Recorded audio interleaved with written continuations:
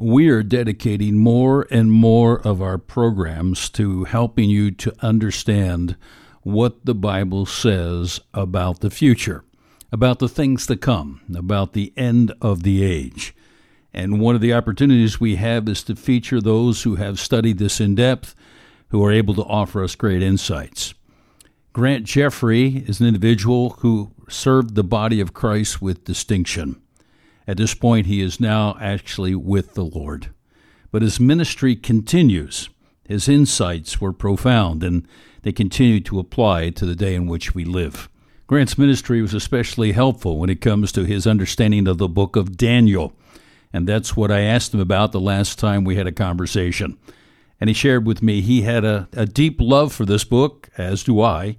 And you really need to understand the book of Daniel in order to understand those things that will play out before the Lord's return. Well, I think Daniel is perhaps the most fascinating individual in the Bible next to Jesus. It's interesting, though we know more about the life of Daniel than perhaps any other prophet. He is the only other person other than Jesus in the Bible of which, though we have great details following his life from beginning to end, there is not a single criticism made by God of his life or his faith. And, in fact, even his enemies, his pagan enemies that wanted him dead, could not make a successful accusation of any wrongdoing of any kind against him. What a tremendous illustration of how his faith expressed itself in every part of his life, even in the midst of two pagan empires. But the other thing that fascinates me about Daniel, aside from his character, is that although many of the other prophets were given an insight into the nature of the events that would happen in the last days, including in some cases the sequence, only Daniel was given specificity of time. Daniel is unique among all the biblical prophets in that he gives us a timeline, especially concerning Jerusalem, especially concerning the cutting off of the Messiah to the very day when Jesus was rejected in his life of ministry in the first century. And he gives us a timeline of the last 7 years of this generation, of this age, where mankind is going to express in the most evil way during the tribulation, their rebellion against God. But he gives us a timeline so that those people living at that point, Jews and Gentiles, who have become tribulation believers, I believe will be able to use this information to encourage them to hang on and not despair and give up and take the mark of the beast because it seems hopeless, because they'll know that his time is limited, his Waterloo is coming. I not only appreciated Grant's scholarship when it comes to understanding the end of the age and what the Bible says about the end times, his depth of knowledge in eschatology also gave way to practical application, because the Word of God was not given simply to fascinate us, although it is fascinating. It was given to change our lives, and that is especially the case when it comes to Bible prophecy. It's too easy to kind of get engrossed in the details, but forget that it's there to remind us that God is sovereign, God's in control, and we need to live in light of the Lord's return. I can truly say as a student of prophecy and of history that we have never had a generation in the history of Christendom in 2,000 years which has seen even a fraction of the prophecies fulfilled in its lifetime that we have seen since 1948 and the rebirth of Israel.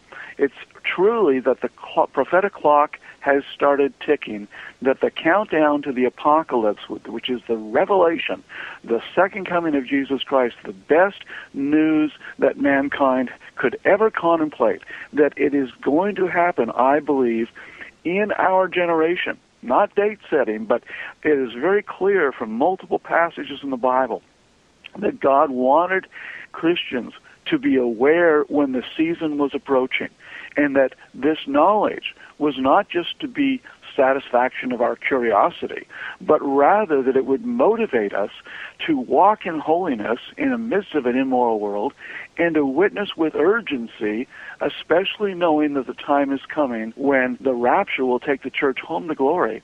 And our job in terms of evangelizing the world will be done. If we awake every day as Christians, saying perhaps today is the day when the Lord will come, it should motivate us to walk in holiness, to put on the whole armor of God every day, and to resist the fiery darts of Satan, but at the same time to witness with urgency. And to that end, every one of my books has the plan of salvation in the final chapter. And I encourage people, when they finish reading a book like mine, that they give it to their unsaved loved ones and family, because it's amazing how many people who wouldn't darken the door of a church voluntarily have a fascination about Bible prophecy. And they will read that out of curiosity. And then by reading about salvation, it really sets the stage for you to share your own faith with them. And that is precisely what happened in my life. I had never read the Bible, never studied the Bible, did not understand the gospel. And it was when a group of men told me about prophecies concerning the return of the Lord Jesus Christ that I started to explore what the Bible had to say. We need to be extending this to people, especially in the day in which we live, when so many things are happening, that I believe the interest will be piqued when we talk about the fact that this world's not going to know peace until the Prince of Peace returns. And he said he would, and there are indicators that it could be soon. Now, one of the things that Grant also pointed out is that the book of Daniel is so incredible, it's received a lot of scholarly criticism. I believe it's fair to say that the book of Daniel has been attacked more than any other book of the Bible, perhaps only coming close to the book of Genesis and, of course, the whole thing about creation. But Daniel has been attacked most specifically because one of the things that we need to understand as Christians is that the claim of the Bible to be supernatural, to have an authority that is second to none in the world regarding salvation, about heaven and hell, and faith in Jesus, comes from its claim that it is the Word of God. How then would God prove to an intelligent reader, Gentile or Jew, that the Bible is what it claims, the Word of God?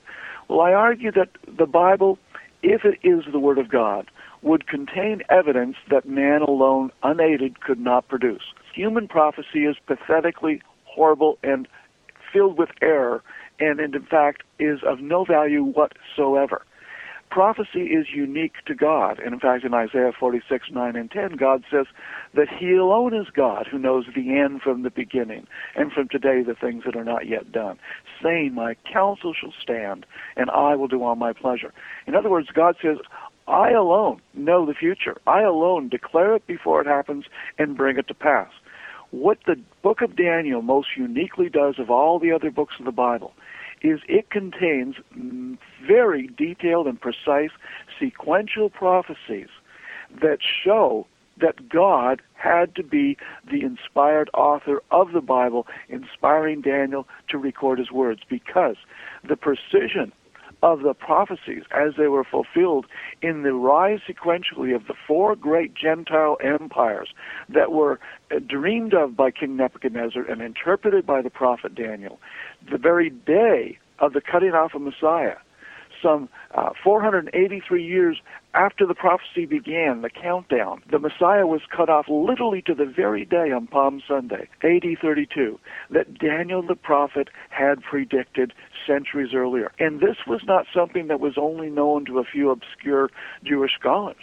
The truth of the matter is that there was a widespread expectation at the very time Jesus was born. We see that when we see the wise men come and they ask of Herod and his advisors, where is he that is born King of the Jews? They don't respond by saying, what are you talking about? They immediately respond, Bethlehem, because they knew Micah in chapter 5, verse 2 had predicted the very place that the Messiah would be born. But they knew this was the very time. And when we find the old priest and Hannah waiting for the consolation of Israel, they're there because Daniel had prophesied clearly that the Messiah would be born at that time. And I prove this in the book and show that there was actually a Rabbi Nehemiah, not Nehemiah, but Nehemiah, who lived 50 years before Jesus was born, around 50 BC. And this rabbi, interpreting from the prophet Daniel in his great vision of the 70 weeks, calculated that the cutting off of the Messiah would take place as you and I would count time in our calendar as 32 AD.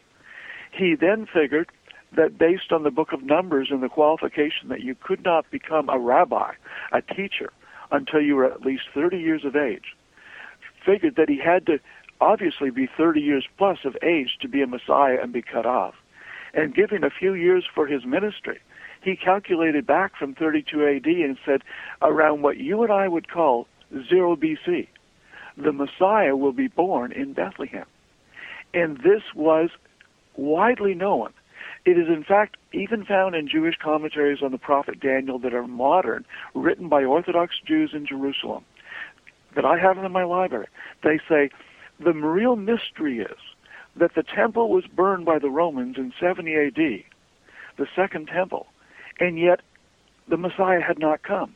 They say, we all knew the Messiah was to appear before that second temple was destroyed. Daniel had prophesied this, Haggai had prophesied this, and so they say the mystery is why the temple was destroyed in 70 AD and the Messiah had not come. You see, the spiritual blindness in their eyes prevented them from seeing Jesus of Nazareth for the fulfillment of the Messianic prophecies. But they knew that was the very time. Imagine that a rabbi who studied the book of Daniel 50 years before the birth of Jesus Christ was able to pinpoint precisely when he would be born, because he understood what Daniel had written. And if we understand what Daniel has written, then we realize there's a 7-year period still outstanding. It'll be again with a peace agreement in the Middle East, and we continue to see peace breaking out in the Middle East. Well, the followers of Jesus also knew this, and that's why they followed him.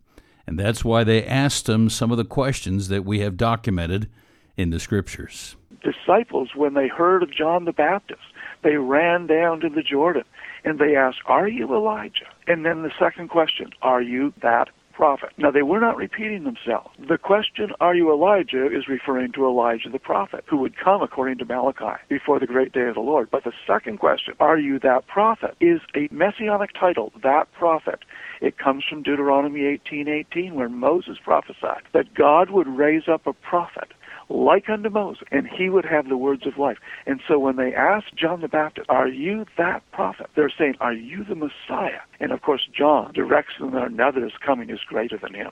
I have more that I'd like to share in terms of my conversation with Grant Jeffrey, but we are out of time for today. So make sure you go to our website, livetheword.org. There, right on the front page, you'll find a place where you can sign up for a podcast so that you can get information like this just right in front of you at your convenience.